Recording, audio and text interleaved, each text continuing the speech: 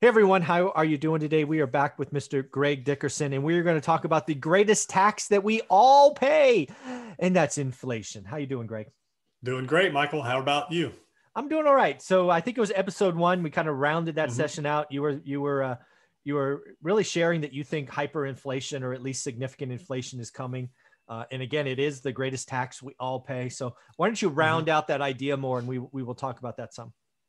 Yeah, so we're seeing it hot and heavy right now. We are in a very rapid inflationary environment.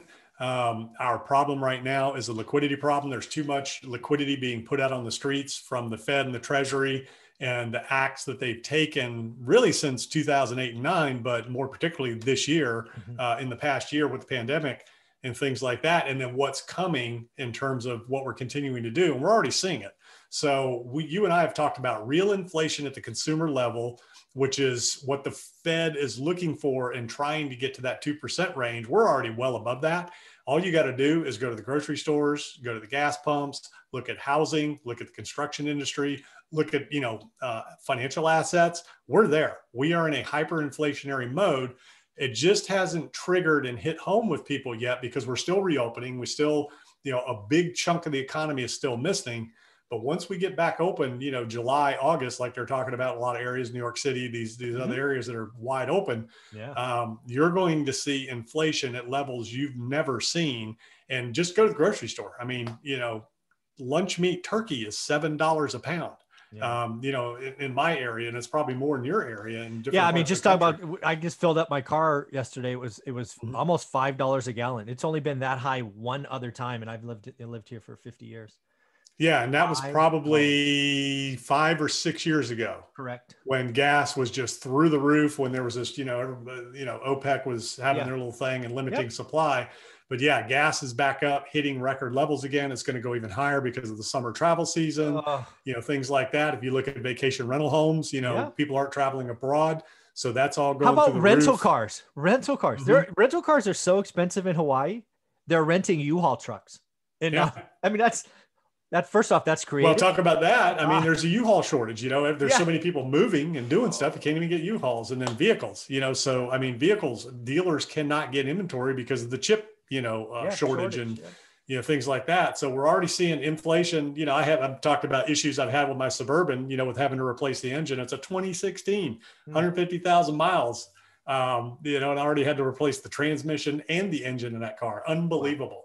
Wow. But anyways, I've been dealing with that. So I was looking at, well, maybe I'll buy a new car. It's ridiculous right now. The prices on, I drive Suburbans and Mhm. maybe I'll downsize to a Tahoe now that my kids are all grown. But the prices on those vehicles are just insane right now, compared to where they were a year or two ago. Yeah, and actually, I just reported that this morning on the Daily Financial News. Dealerships are having record profits because they don't have to discount. They have Mm-hmm. they're talking about. Yeah, I thought this was amazing. 75% of the trucks that show up on their delivery are pre-sold. Yeah. That's nuts. Yeah, it's pretty interesting. I mean, you could almost get into car flipping, right? You buy a Yeah, brand new car and wait on the lot. Just just go ahead and pay cash for it and wait for the next guy to come in and sell it to, sell yeah. it to them for more money. Oh man, yeah. I mean, I that's thought about doing that with a Suburban because those are like Suburbans. Big vehicles are like hot right now in big demand because I guess a lot of people are traveling yeah. in the country. They need bigger vehicles because they can't travel abroad right now. And I mean, I literally thought about doing that because there was only one or two on the lot, and they were like, "Man, we can't keep them in stock." Yes. Okay, great. I'll buy them all, and then I'll be the guy on this side of the street saying, "You want one?" Yeah, just to see what you could do, just as a little make a video. It'd been That's fun. crazy. So again, I want to talk about this because again, inflation hits everyone. And Mhm. unfortunately, inflation is actually the greatest tax middle class and lower pay because it just consumes their dollars more, right? They have a lot more less margin of safety. And again, it's because inflation hits what we consume, right? Yeah. Again, go to the grocery store, fill up your car. Well, and a lot of people, it's there. It's everything. Your movie theaters, all Yeah, that kind of stuff, and people aren't really feeling it right now because a lot of people haven't been spending elsewhere, eating out, exactly. going to movies. Maybe gym memberships got paused. There's that unemployment bonus Yep. that people are getting. There's been the stimulus check, so it's kind of like people haven't really felt it because they've had a little bit of excess cash. Those trips abroad haven't been taken, going to events, all those types of things where people would normally be spending. they're not really seeing their budget, Yes. if they're watching their checkbook balances and budgets. So they're not really noticing it, but I'm watching, because, just because I'm interested. And I've really noticed, especially what, food prices have done, fuel prices. Obviously, I do a lot of traveling, so I'm always Yeah. looking at fuel prices as I'm out and about in different areas that I travel. And it's hitting home quick. And as soon as we get back to work and all of the support, the stimulus stops, the unemployment bonus stops, all that kind of stuff, it's going to hit home real hard. And then once, the world's back open and airlines are traveling and all that, airline tickets are going to be through the roof because their costs are way up. It's here. And it's kind of like that little tidal wave, tide kind of goes out, you don't really notice. And all of a sudden you realize, wait a minute, there's no water here. Next thing you know, boom. Lots of water. Yeah. Yeah. I've been concerned about this for a while. And again, I mean, it's what people pay. Like single family rentals, they're up double digits in most of the country. I posted that on my Instagram yesterday. I found it, I think it was John Bird's Real Estate Consulting published it, and I just shared it on Instagram.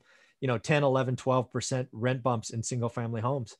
And again, that's going to keep going because what's happening in housing is you can't buy them. It's getting less affordable, but you still want one. So you become a renter. So yeah. And apartments, the whole business model, buy, renovate, increase rents, all that. But, you can only push so far because incomes are not going up exponentially to keep pace with everything else.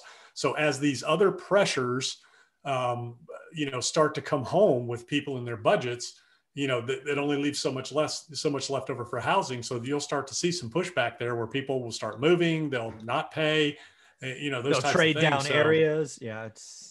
Whatever, it's interesting times, and it's going to be interesting to see how things continue to unfold, especially if you add tax increases on top of it. So people's income shrink, while prices are going up. I mean, there's a perfect storm coming that could lead back to negative rates because the Fed, they're out of bullets. There's only so much they can do.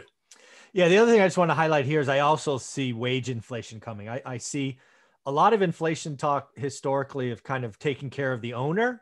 I actually see the swing in the pendulum where the workers will get at least a piece of the pie. They maybe not get as big a piece as they deserve, but it's all going to be eaten up in these other areas, gas, food, so I do see wage inflation coming, which I don't know. Yeah. Wages have increased a little bit, but nowhere near what everything else has. And I know, there's the push for the $15 an hour minimum wage, and a lot of companies are already there paying that, but even that still isn't that's still not a great living wage. That's still difficult in most areas of the country to get by on $15 an hour, especially if taxes go up and all these other things. And, when taxes go up, they're going to go up on everybody. It's not just going to be the wealthy.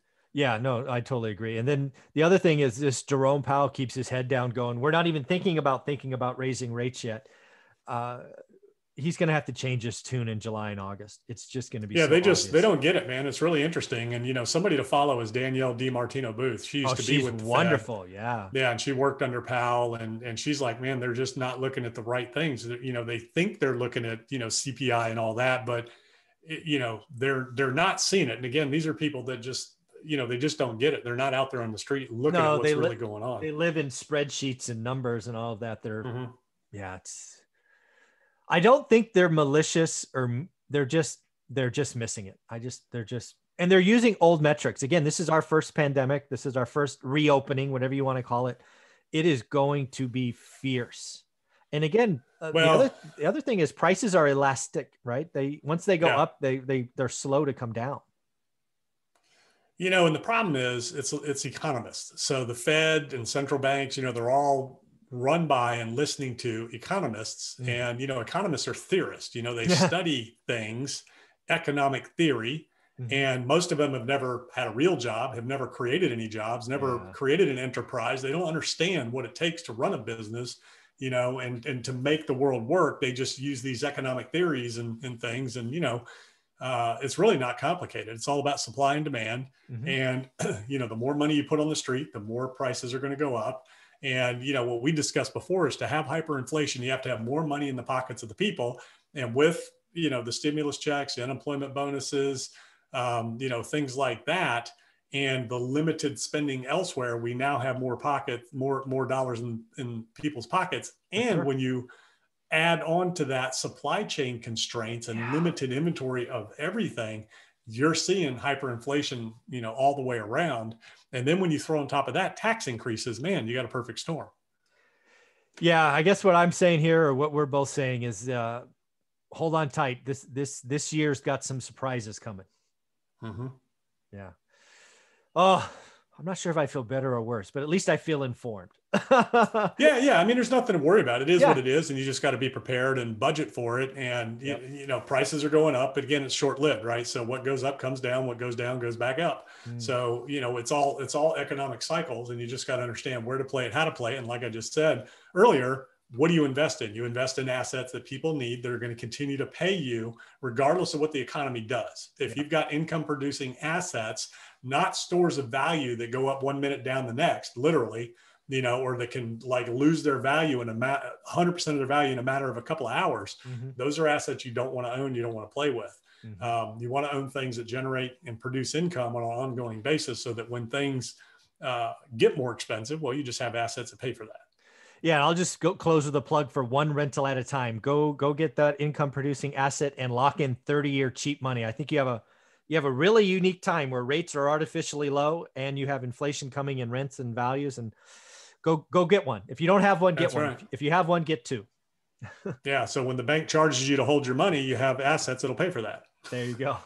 Oh man, Greg, thank you very much for your time. It's been a lot of fun as always. Yeah.